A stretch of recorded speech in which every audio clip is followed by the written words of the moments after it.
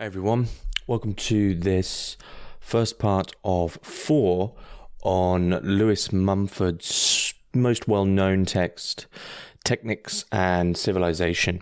This will be 4 parts. Each part is covering 100 pages roughly, but each part will go into specific chapters. And I will go through the names of the chapters, but the ideas of the text are fairly straightforward. Very inviting, very intriguing, very articulate. Mumford is a very articulate writer, but they all flow fairly seamlessly. So there's no real reason to split this up completely thematically. They all flow into one another and build this foundation. So there'll be 4 of these, and parts 1 and 2 will be free, and then parts 3 and 4 will be for patrons only. But let's jump in. So I'm using the edition that you see on the screen. I mean, the editions don't really, as far as I understand, haven't really changed all that much at all. So yeah, it's just Technics and Civilization by Lewis Mumford. So this was published in 1934. For those that don't know, Mumford was a philosopher, but he was, in a certain sense, he's a philosopher and he's a historian of technology, but his philosophy is completely reliant and has as its foundation a very thorough knowledge of history. He's an extremely encyclopedic thinker and philosopher, and it makes for great reading. He moves very fast as a writer, and he very, very quickly goes through very practical ideas. So really, Mumford and this text is one of the first to take technology seriously in terms of its effects on history. Not as this thing which automatically just evolved from nowhere and is just part of the general history, right? It's like, we don't need to think about that as something which is a catalyst for other things or has an effect on history, but Mumford is one of the first to theorize that technology itself, the machinization, the machine in abstract, machining or machinization, or the machine mind, what it is to be a machine and act as a machine, and the effects of the machine have these reciprocal effects on everything else. And it's not just an afterthought which springs up sort of after history, but has an effect on it itself. And one of the beautiful things about Mumford, other than the fact he's also a historian of technology, is that he has extensive personal experience with technology. He's done smithing, he's done woodworking, he's done cabinet making, he's spent a lot of time in laboratories, and he has extensive literary output, much of which is based around city planning, around town planning, around these very, very practical aspects of technology. So unlike someone such as maybe Heidegger in The Question Concerning Technology, who's going off into, often and far more abstract routes, Mumford is really, really staying with the practical applications of technology and always keeping that abstraction, which he understands as technology, or more often understands as just the machine, always connected to the practical application which he has experience with. So the book begins with, so really these are the key points which I've outlined for those watching, but really this is meant to be just an audio lecture, but this is just for YouTube, so you have something to watch. The book begins with, and these will come up much later, but the book begins with objectives. The objectives of the book, basically. It's a fairly short section, but the objectives begin with the fact that Mumford, as I said, it might seem completely not all that surprising now, but Mumford's beginning with this theorization that machines have changed Western civilization, and therein machines have this effect on history itself, and there is a reciprocal relationship between history and the evolution of technology, evolution of societies, and technology's effect, right? It's not just this thing that we control and we're like, okay, we need that bit of technology now in relation to history. It has its own effects on history. The questions, of course, which for Mumford, which are arising from this acknowledgement are, well, if we begin to think in values, so he actually later on splits things into life values and machine values, or something along those lines. You replace machine values with maybe material values or things like that. So a replacement in a certain sense of you can imagine what is thought of as life values. So Mumford isn't, in this book at least, isn't someone who's, delving into the abstractions of the language that he's using in the sense of, well, what do we mean by life? Okay, so life values, those qualitative values that you might have in a familial realm or something like that. What values are arising when the machine is understood? What's happening when the machine has this clear entry into history as something which is a determinant of history, as well as a part of it. Alongside this, he's also just sort of seeking to answer the question, well, what does the machine age signify? And in that, he very briefly sort of touches on the idea of what exactly a machine is. But he really then, the points where Mumford is focusing on abstractions is the point when he is looking into that term machine, the idea of a machine, because for him, it really ends up being, and is, more to do with the machine mind. So you have machines, but the point of questioning machines is to say, well, what is it to machine? Okay, so you can easily just have a machine, but the question of that is well, when the machine, I've said machine quite a lot now, when the machine is within society, within a culture, within history, what is the abstract process which is being undertaken by a machine or some machines? And what does that begin to signify in the way that we think about things? That might seem very, very abstract, but for Mumford, what he actually says is, you have these thinkers such as Nietzsche says the will to power, or Schopenhauer is the will to life, the will to live. I might have got that wrong. But anyway, the will to, the classic will to. Mumford has the will to order. So he says from the machine age comes the will to order, which is in relation to the common relationship throughout much of the history of philosophy of a move from a society or a culture of quality to one of quantity, of ordering, of dividing, of putting into place. And he's then asking, well, what was actually already in place to allow the machine age to take place? And this is clearly answered later on. But his point with that is actually, well, if you have this machine age, he's saying that for machines in that practical sense to begin to divide, to begin to quantify, to begin to select and put into certain orders, in a very Eric Vogelin sense, there has to be the cultural foundation for a social understanding of what that even means. So what is the foundation, the will to order, which has already been put in place, and where has that come from to allow the machine age and the machinizations to take place? Okay. The 18th century's Industrial Revolution, basically in relation to this foundation, Mumford is then saying, the processes, this foundation, the ideas which actually allow these things to flourish in that practical sense, they began roughly in the 10th century. And for him, he then begins to splits this into three historical waves. So the first wave was around 1000 AD, moving into the second wave with the Middle Ages through to the Industrial Revolution, and the third wave was just coming in 1934. And I guess in a certain sense, we probably haven't really removed ourselves from that age, because it's not necessarily to do with the practical applications. You might say, well, we've got computers now, it's a different type of machine. But it's more just an acceleration of that certain mindset of, we could say, hyper-quantification of reality.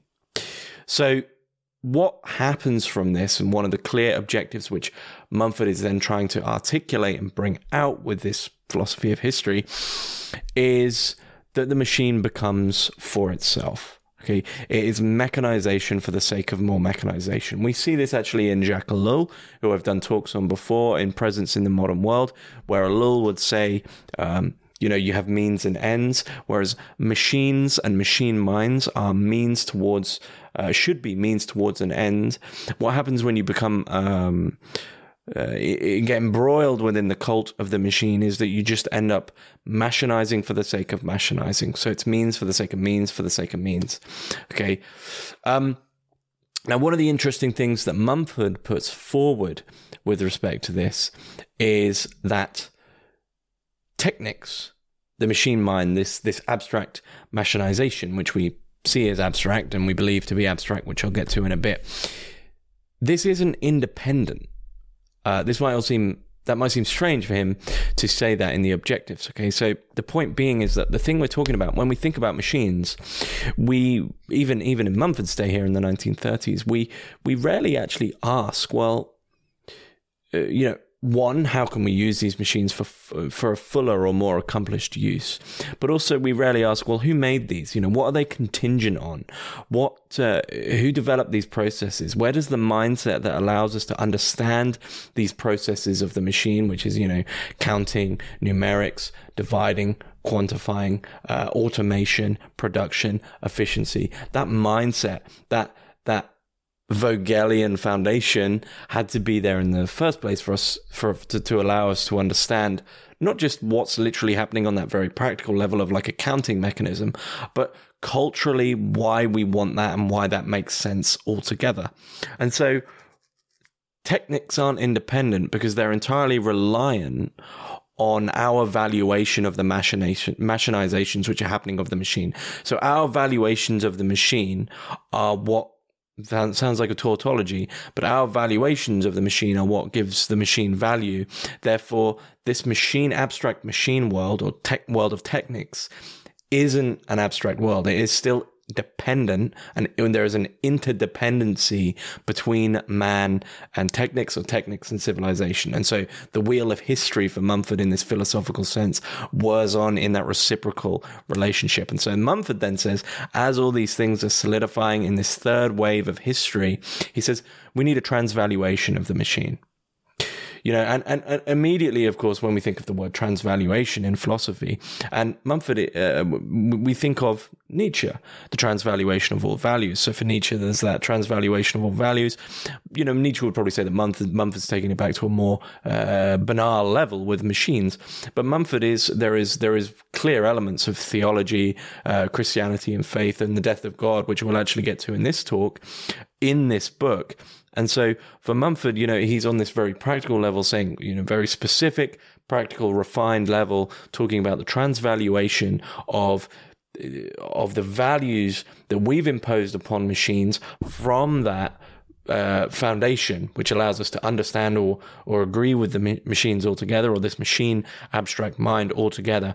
And he says we need a transvaluation of this because they aren't going away. They're not exactly useless, but the uses that they're being put to, the ideas that we'll get to of productivity, of efficiency, of clock time, standardization.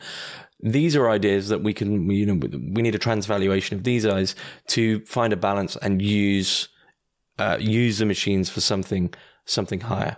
Okay, so that's the objectives, and pretty big objectives. But ultimately, the objectives are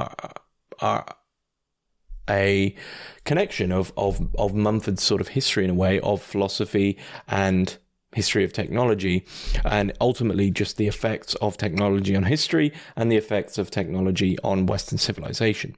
And he begins with chapter 1 called Cultural Preparation.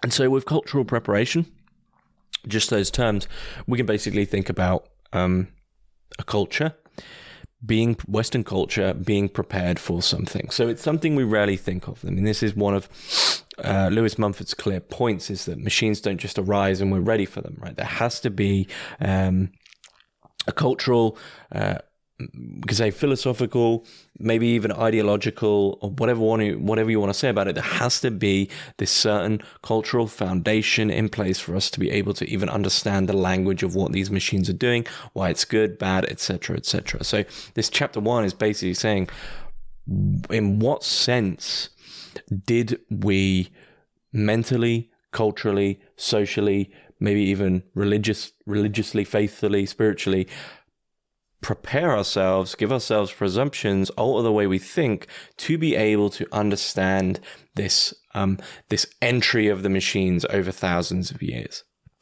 And the way Mumford opens this up is he opens this up with something that I've already stated, and he begins from the end result and works backwards. Well, he throws in this end result, which is a peculiar thing of our tendency to attribute the complexities and habits of any machine to the machine itself, okay, as opposed to understanding it as our creation. So once machines are developed, we immediately understand the attributes, the complexities, the functions, the mechanisms, the habits, the things, and the processes the machines do, be it my microphone, be it the computer screens, be it a toaster. They then just, once they're built and placed and plugged in and switched on, these functions basically just exist in this abstract machine world, which we seemingly just no longer have a connection to, and they just do the thing. It's like, oh, that's the machine and it's machining, and that's its whole other thing. Mumford is emphasizing this point at the start, that for some reason we immediately create this schism where we no longer understand that these machines have been created, that these are human creations, that these processes that we've, to take a very simple example, something such as a toaster, it's not just some abstract process which just happens to be there. The thought and contingency of the human process that bread needs to be toasted is there. And so that automated process is something that we've created and has been enveloped by a culture which was already there for us to be able to actually understand, I guess you could say, the epistemological need for the machines that we've been given. But as soon as they are machined and placed in front of us as these abstract machines, we have the schism of thought where we just attribute everything to the machines themselves. And of course, so Mumford spends not too much time really just making it clear that that's how we think of machines. There's basically, the beginning is of this cultural preparation is there is this general splitting. There is the abstract machine world where machining takes place by machines, and there is the human world where humans are and we do human things. And there isn't really this interplay. There isn't this understanding of creation. There isn't really this understanding of control in a certain sense. And of course, Mumford is quick, probably like many other historians of technology before him, to say that machines have been around for him around 3,000 years. So and they're not a new phenomena, but he does, of course, differentiate, because some people might be going, well, what about an axe? And he says, there's clearly a difference between tools and machines.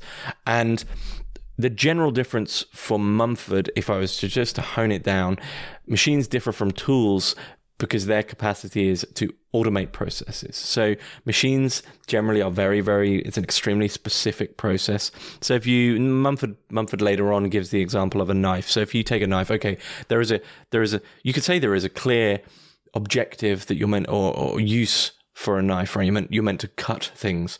But as everyone knows, when you almost like in the start of Kubrick's 2001: A Space Odyssey, with the monkey with the bone, humans, when they grab a tool, we become inventful with them. You can use a knife to pry open a window, to spread butter, to poke a hole in something, to cut a hole in something, to do 1,001 other things. Machines, on the other hand, are for Mumford, he likens them to organs. They are specific process-based machines with a highly specialized, focused end. Okay, so machines in this sense have been around for 3,000 years with these very, very, very specialized things that they do, and that they're not able to be broken outside of that. Generally speaking, in this process, this process-based sense of machines, they also convert energy, they work, they create an order, they regulate, they standardize. Okay, and what happens from this specialization is really, I don't want to say there's a history of Fordism, and Mumford, it's not there at that point, but this specialization moves forward from history, and you see from Mumford, there is a clear history of what we could maybe say of some people would disagree with this, but this is the way Mumford would see it. I would say almost an entropy of non-specialization. So there is a neg-entropy of specialization, which makes it sound stupidly complicated. All I'm trying to say there is there is a growth of specialization, but I don't want to say a growth of specialization, because for Mumford that's a negative. So there is an entropy of non-specialization. Okay, people are losing skills in this sense that they in their reliance on machines, not only are skills lost, but someone's work may be reliant on 2 or 3 machines, and then their life becomes highly specialized in that later Fordist sense of, you know, the mechanical factory floor. So in this way, the move towards machines for Mumford is a move towards impersonality. So you specialize, machines standardize, they automate processes. This ends up sort of, you know, cutting off the rough edges of things, and everyone gets the same thing. Everyone does the same process, and it removes the personality of things. And that's sort of what's going to happen from this cultural preparation. This is what machines are going to be doing. This is what the cultural preparation has led to. This is what the cultural preparation has allowed us and led us to understand as somewhat normal. And then he begins to say, well, okay, let's really let's really unpick exactly where this cultural preparation has been bolstered. You know, what has actually built this? And oddly, Mumford goes back to the routine of the monastery, to the Benedictines, in fact. He says the routine of the Benedictine monastery was the birthplace of the machine mind. And it's interesting, right? Because if you said the routine of the monastery was the birthplace of the machine, you would begin to think of these very specific practical or plastic machines. You might think, what does the routine of a Benedictine monastery have to do with my computer keyboard? And actually, for Mumford, it has absolutely everything to do with machines. But this routine of the Benedictine monastery being the birthplace of the machine mind.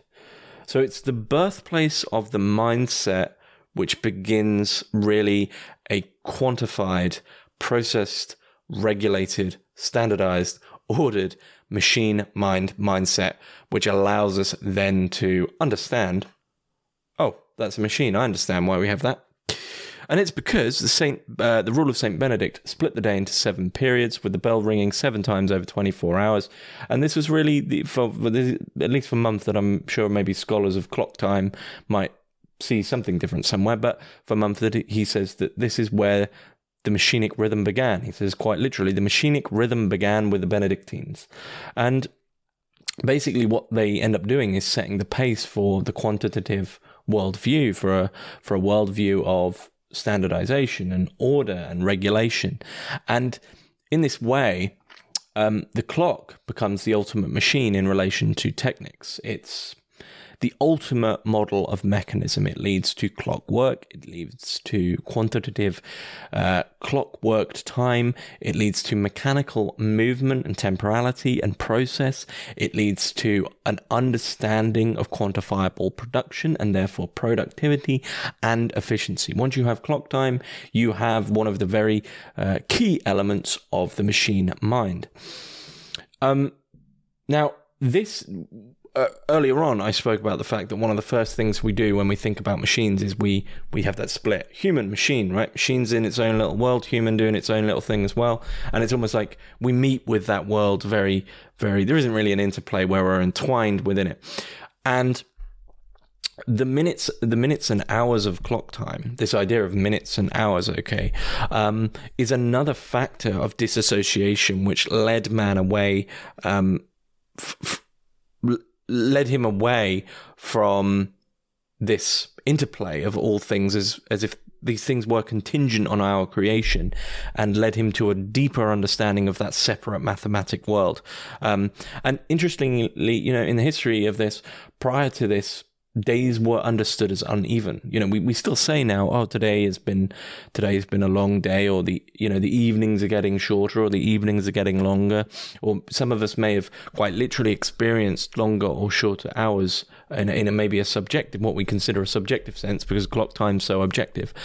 Prior to this sort of infiltration, as Mumford sees it, of clock time, days in the context of the time, days quite literally were uneven. Okay, so shepherds measured from the time the ewes lambed, farmers for sowing certain seeds or crops. Different times, different regularities with respect to other worlds in connection to birth, ritual, death, decay, spirituality. You had that personalization with the local context, global context, national context, etc. Clock time is, you could go back to Kant and say, look, clock time is that gloss, which, immediately chop, chop, chop, chop, chop, right? Everything is now divided. And so with the invention of the universal timepiece, the clock, the watch, whatever, we now have 24 hours in a day, 60 minutes in an hour, 60 seconds in a minute, etc., etc. Everything is neat and divided. We now have, with this, the understanding of productivity, the understanding of process, the understanding of efficiency. And we also, oddly, something that Mumford focuses on is, before this, of course, you wouldn't be able to say time is money. But now time is money, okay? So now there is the understanding, well, if you can now understand what it is to be efficient with your now time, which has now been allotted and slotted and sliced and diced, and now you can see this person does X in 1 hour, and this person Y does Z in 1 hour, and one does less and one does more. All of a sudden, the understanding that time is money enters into reality, and all of a sudden you remove the personalization, and this process of regulation and automation in relation to efficiency enters into things. So ultimately, for Mumford, time regiments. It's linear, it standardizes, and ultimately it encloses. Now, of course, this has all these very commonly attributed effects on man, such as you now have lunchtime and you just begin to eat even if you're not hungry. Many people no longer listen to their body because, well, it's lunchtime and that is when we have lunch. And in this sense, everything begins to enter into this notion of division. And actually, there's a brief notes for Mumford that the fact that this also happens in the spatial in space as well, the spatial dimension, it's also changed. Space 2 is changed, and it has its connections with the numbers of 7 and 12 in relation to the church. And I believe this also has many connections to how cathedrals were built and how certain spatial arrangements were divided. And also this then has an effect on painting. So you see this in a lot of a sudden shift in Christian art with respect to spatial perspective, where canvases become divided. So everything is to do with this sort of division. It's to do with the control. But in this division, in this sort of numerical numbering and ordering and regulation and standardization of division and spacing, really what you're seeing is the foundation, at the very least, you're seeing the foundation of the machine mind, if not the machine mind itself, in the sense that you can understand that you have been infiltrated by the parasite of the machine, I might say.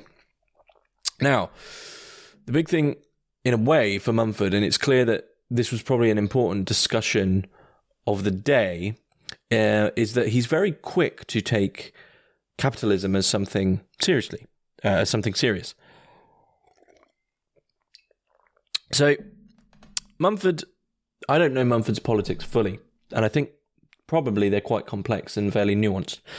There's clearly a socialist leaning, but I also think there's maybe some primitivist leanings in a certain sense, and probably some traditional values which now certainly wouldn't fit in with socialism, but don't quote me on that one. Capitalism for Mumford in relation to this numeric division of time and space, and more importantly time, in its move from a barter economy to a money economy, ultimately just now enters into the possibility of exchange ability. Things can be chopped and changed. You now have time is money. So then now, once you have that notion of split time in relation to productivity and how much something is being made, you have this possibility for wages, for labor and wages.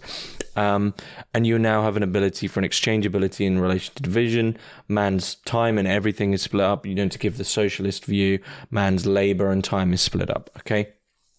From this, also from these monetary values in relation to capitalism, profit and loss are introduced. And what happens is when we look back to those original objectives which Mumford is trying to answer, money values overtake life values. But in the sense that money is time, what we can actually see is that time values overtake life values. But what does that really mean is that the values of the machine, which have somehow arisen from some abstract space, which we are contingent with, we've allowed this to happen in some sense, and really we'll see in a bit that this is in relation to power. What we're seeing is machine values overtake life values. Okay, time is money, and ultimately what's happening is people are beginning to realize in a money economy that money is power. So what's happening when money values overtake life values, in the sense that, you have profit and loss, you have labor time, you have people's division basically cut up into productivity, is that the profit overtakes, which means money values takes, but ultimately money is the source and then the means towards power. So power values overtake life values. Okay, so at this point, abstraction reigns. Okay, the object becomes X amount of money. Everything now enters into that temporal division of time as money in the monetary economy. Everything is now up for grabs, in the same sense as that very cliche saying as, anything you point a gun at is a target. Once you enter into a monetary economy, everything has a price, which means everything is entered into this machinic thinking, this technics, this thinking of technics overtake. Now, many later thinkers of today, ones that I've spent a lot of time researching, would say different to this. But Mumford emphasizes that capitalism and technics are distinguished. They are different, they are different things.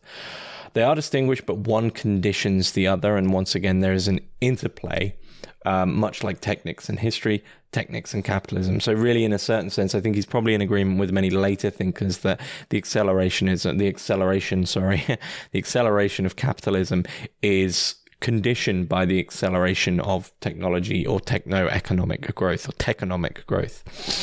And ultimately this interplay of conditioning each other brings forth the question for Mumford, about, well, without the monetary incentivization, it's unknown for him whether or not machines would have been developed so rapidly, because the machine mind of machines itself, which isn't abstract, but I've made it sound abstract there, in its connection with that idea of division and the monetary economy, once again, it goes back to that Lullian sense of means for the sake of means. So it's almost like it's in the machine's interest, or it's in the machine mind interest to grow more machines, right? To develop more machines, but machines are more, to be more productive, to be more efficient. It's always a certain sense of more machinization, which is also more money.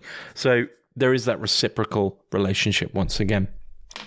And one interesting thing, which a symptom which now Mumford brings in, is animism. Okay, the disassociation of energy, of power, from the animistic. Okay, so in the example he gives is, if you were to lift a heavy object, right, you have the understanding, you have the feeling, you have your arm, you have the muscles lifting the object. Now, if you were to employ a machine crane to do the same job, all of a sudden, this animist reality is completely removed. And there is, once again, a further disassociation from what actually is given in these things which are actually happening in terms of energy and power. And it's a continual move away from this. And there is a far bigger symptom of this, in that the final disassociation, which is really comes in fully with René Descartes and the philosophy of Descartes himself, someone who absolutely loved machines, no surprise there, is that for Descartes, who was a deist who believed that, God just not rolls the dice, but he turns the hands of the clock, and for Descartes, God becomes the eternal clockmaker, right? It's a deist outlook. They set the universe running, and in a sense, their responsibility, God's responsibility, is removed because the great machine is just whirring. And in a way, for Mumford as well, our responsibility is removed because the machine itself is machining. And now we become sort of these machine puppets on a string. We're just plugged into that supposed abstract thing, because the whole history of machinization has been one in which we are continually removed from the fact of our contingency in the development and creation of machines. And the fact of the matter is that they don't exist apart from us in some abstract machine world of their own creation.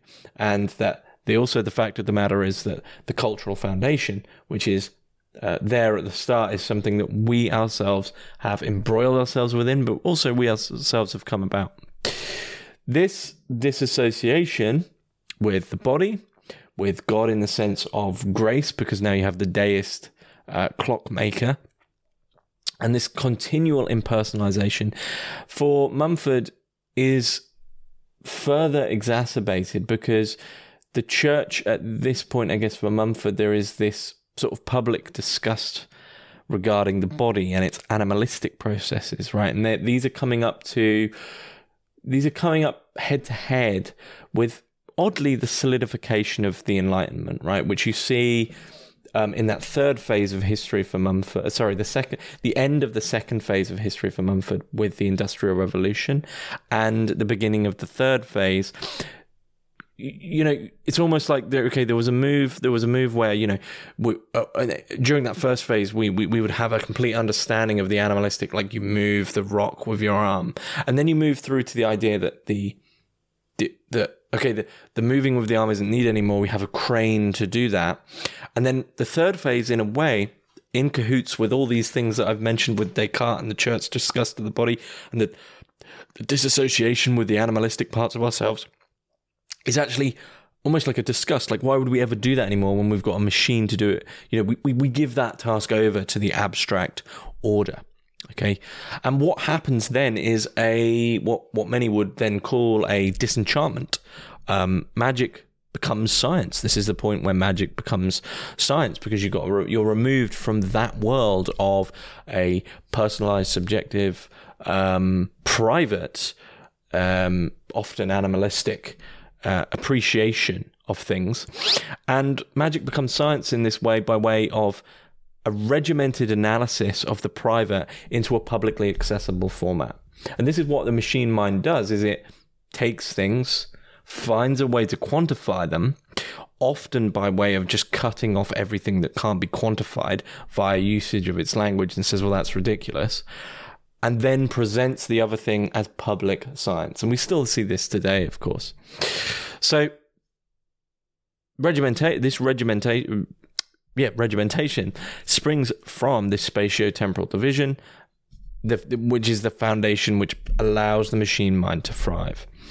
And basically, what we then have now as our foundation from all these things is we believe we're in control of some abstract realm, which we believe to be abstract. Yeah, it's still contingent on our development, but what's really happened is we have control of that realm in the Enlightenment. When atheism is on the rise, we're moving away from faith. Nietzsche is proclaiming the death of God, and as the death of God is culturally happening in that socio-cultural sense, we are moving actually into a world of machinization, which we do actually have a fair amount of control over. So all of a sudden, yeah, God is dying in the Nietzschean sense, and also we're moving into a world, we're moving away from the above. And it's not just that we're moving away from the above. Maybe if we did, you know, for instance, if you had the death of God in medieval times and you moved away from the above in medieval times, you're going to be left with a pretty dire, horrible, miserable below. Okay, you know, the above, the below, the heavens, the world. You're going to be left, you know, in the medieval era, as an average person, you're going to be left with, you know, that would be an absolutely, without God in that era, absolutely miserable existence. Whereas now, you know, we're entering into this end of the second phase, entry into the third phase, solidification of the Enlightenment values, moving, and you're seeing them, not only are you seeing them completely solidified as cultural values, these cultural values have now imbued so much that you enter into the Industrial Revolution and you're seeing the incredible practical symptoms of these values in the machines, in skyscrapers, in new building techniques, in automobiles, in planes.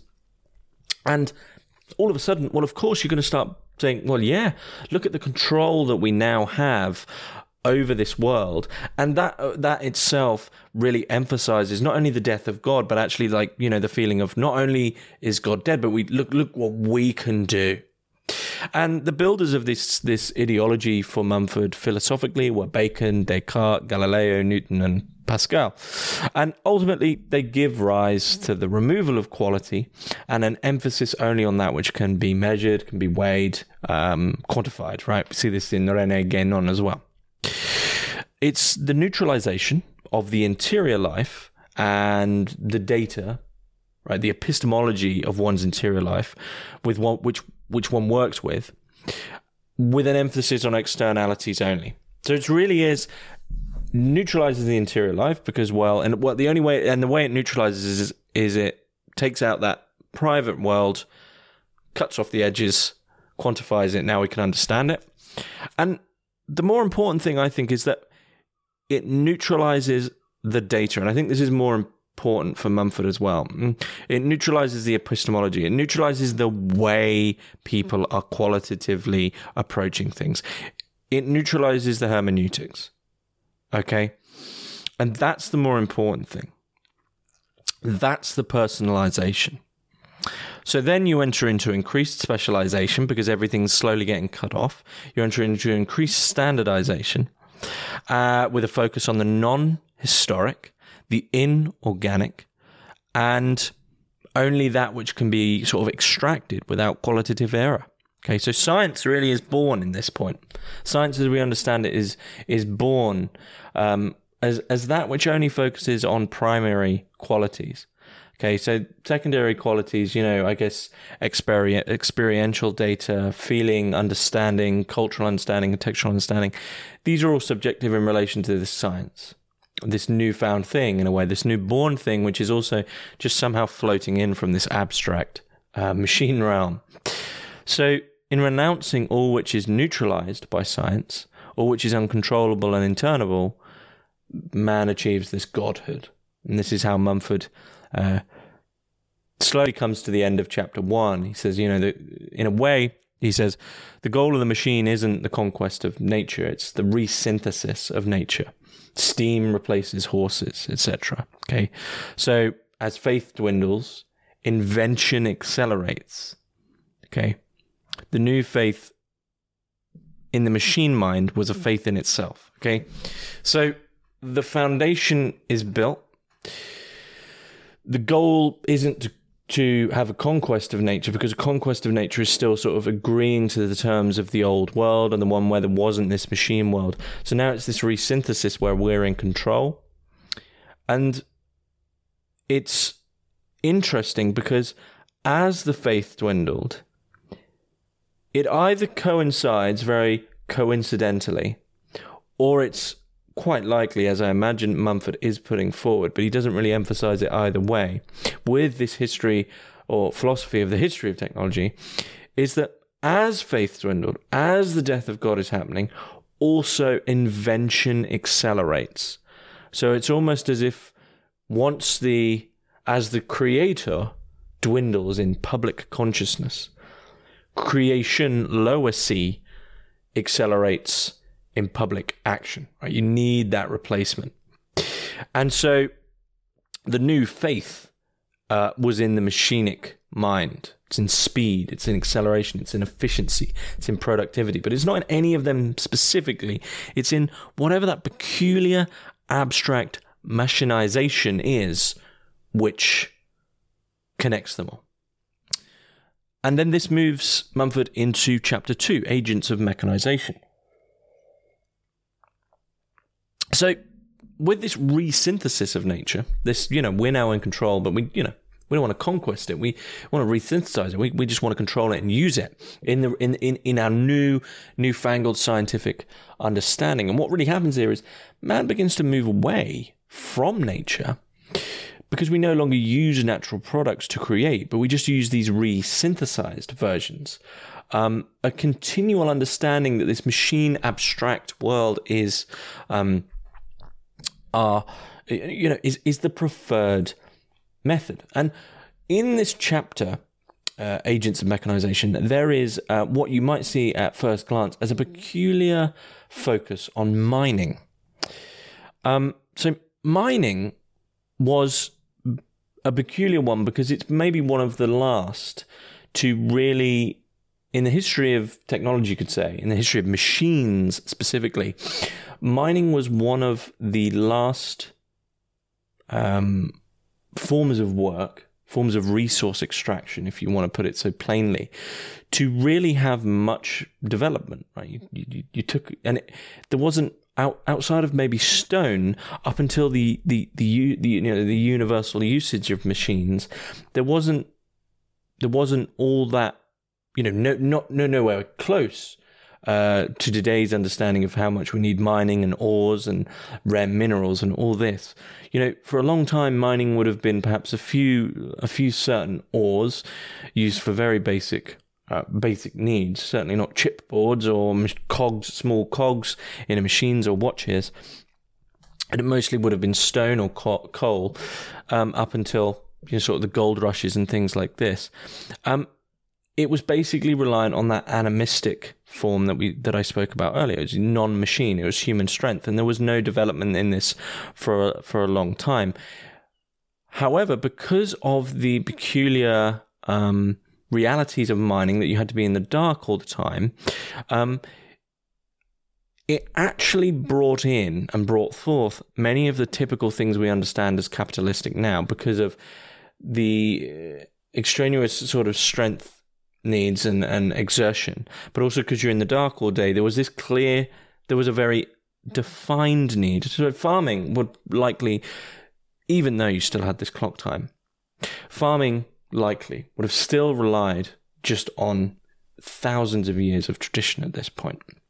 Mining, on the other hand, of course, you're in the dark all day. This isn't the days of quite literally universal, where you might have a glowing clock on every 4 meters and bright lights lighting the whole thing up. It's been likely an oil lamp or something along these lines.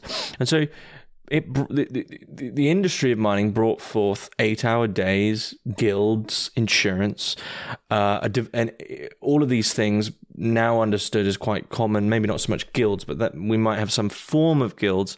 But the 8-hour day, all these capitalistic things were brought forth in turn leading to a division of classes, and even to actually the notions of strike. And now you immediately begin to see like the solidification of certain machinic elements as they had to be imbued, right?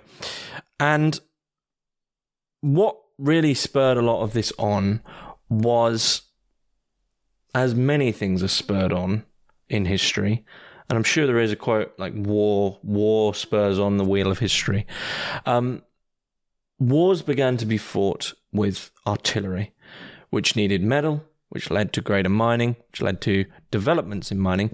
But not only did it lead to that, the wars which then needed artillery, unlike previous times, wars were being fought on bigger scales, and they were being fought with machines in the sense of artillery. Once again, you can look at artillery as, with a sword.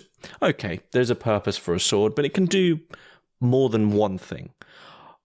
A cannon can do one thing, and in that sense of that specialization, and you light it and it fires, and the human is almost like an instrument for the machine's process.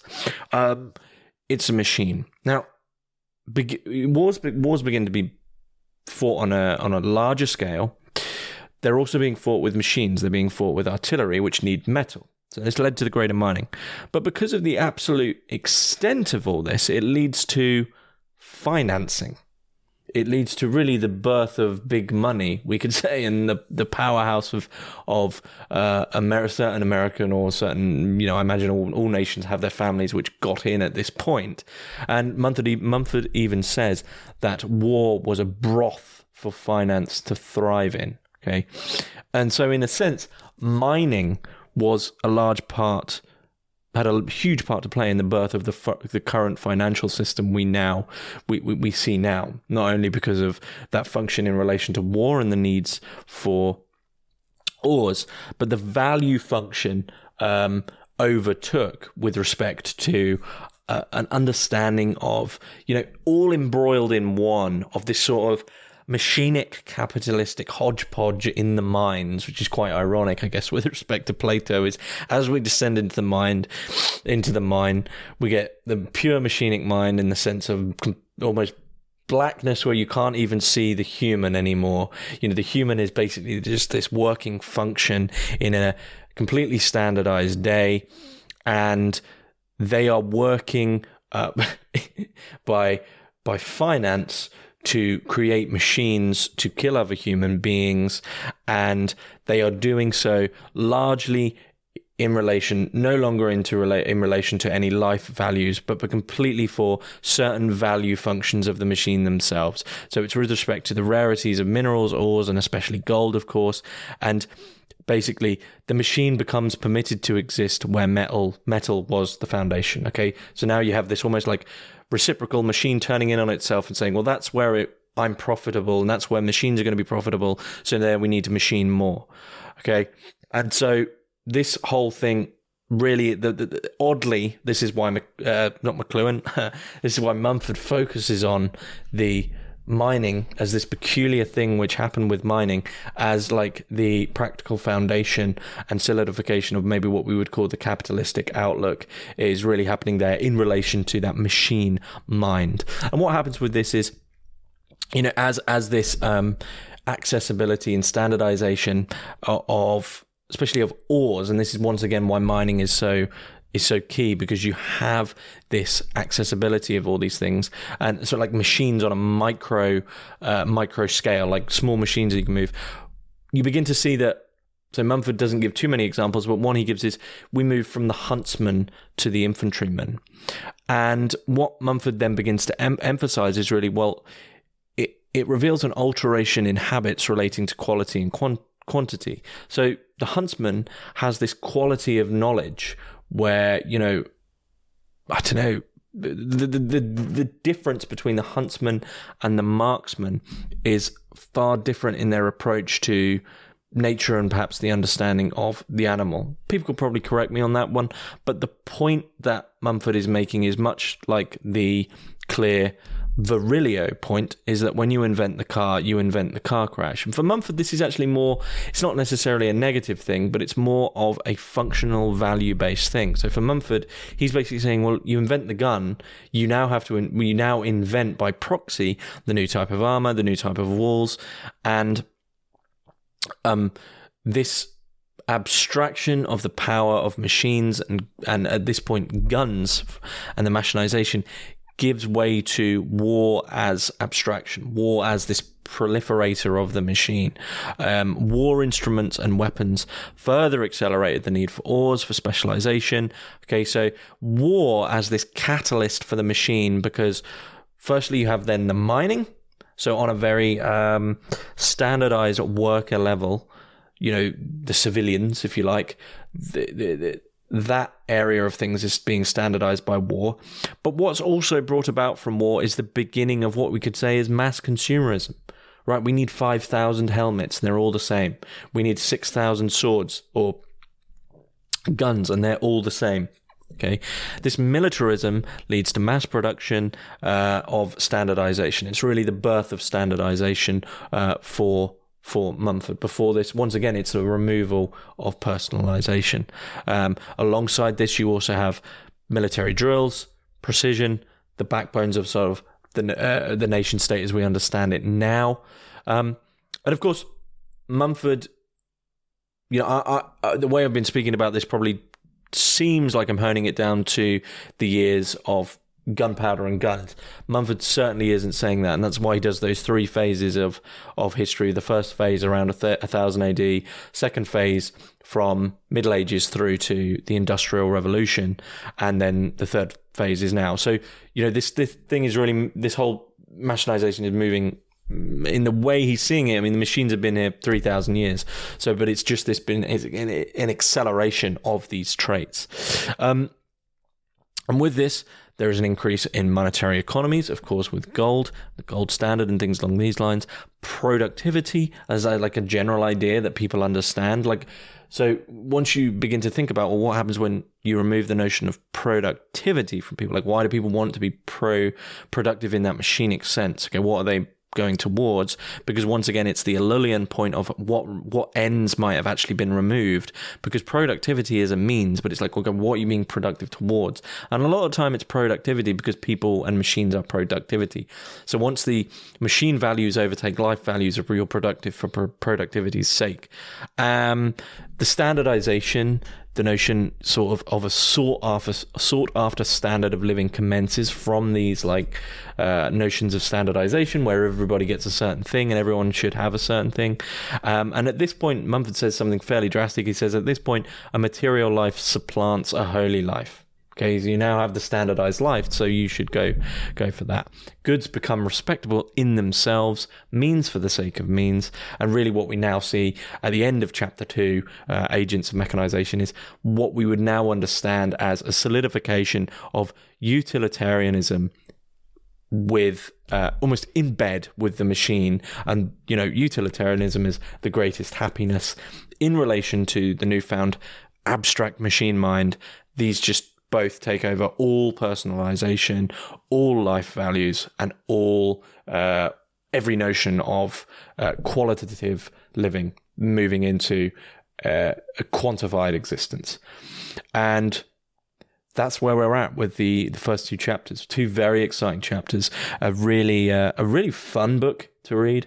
Not full of endnotes and footnotes and all that lovely stuff that you find in many academic books. He's a great writer. I highly recommend it, and I'm really looking forward to. So as this book is part of, dare I say it, but this book is part of the Renewal of Life series, which then goes on to The Culture of Cities, which is one of his more well-known books, then The Condition of Man, and then The Conduct of Life. Whether or not I tackle all those books, who knows? But I'll definitely be tackling this one in full. So if you've enjoyed this, then the next one will be free as well.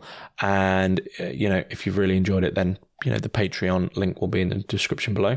But other than that, I will see you all in the next one, where I will be tackling the EO Technic phase, and which is Mumford's extremely well-known idea, and then through to the Paleo-Technic phase. So thanks everyone for listening, and I'll see you all in the next talk.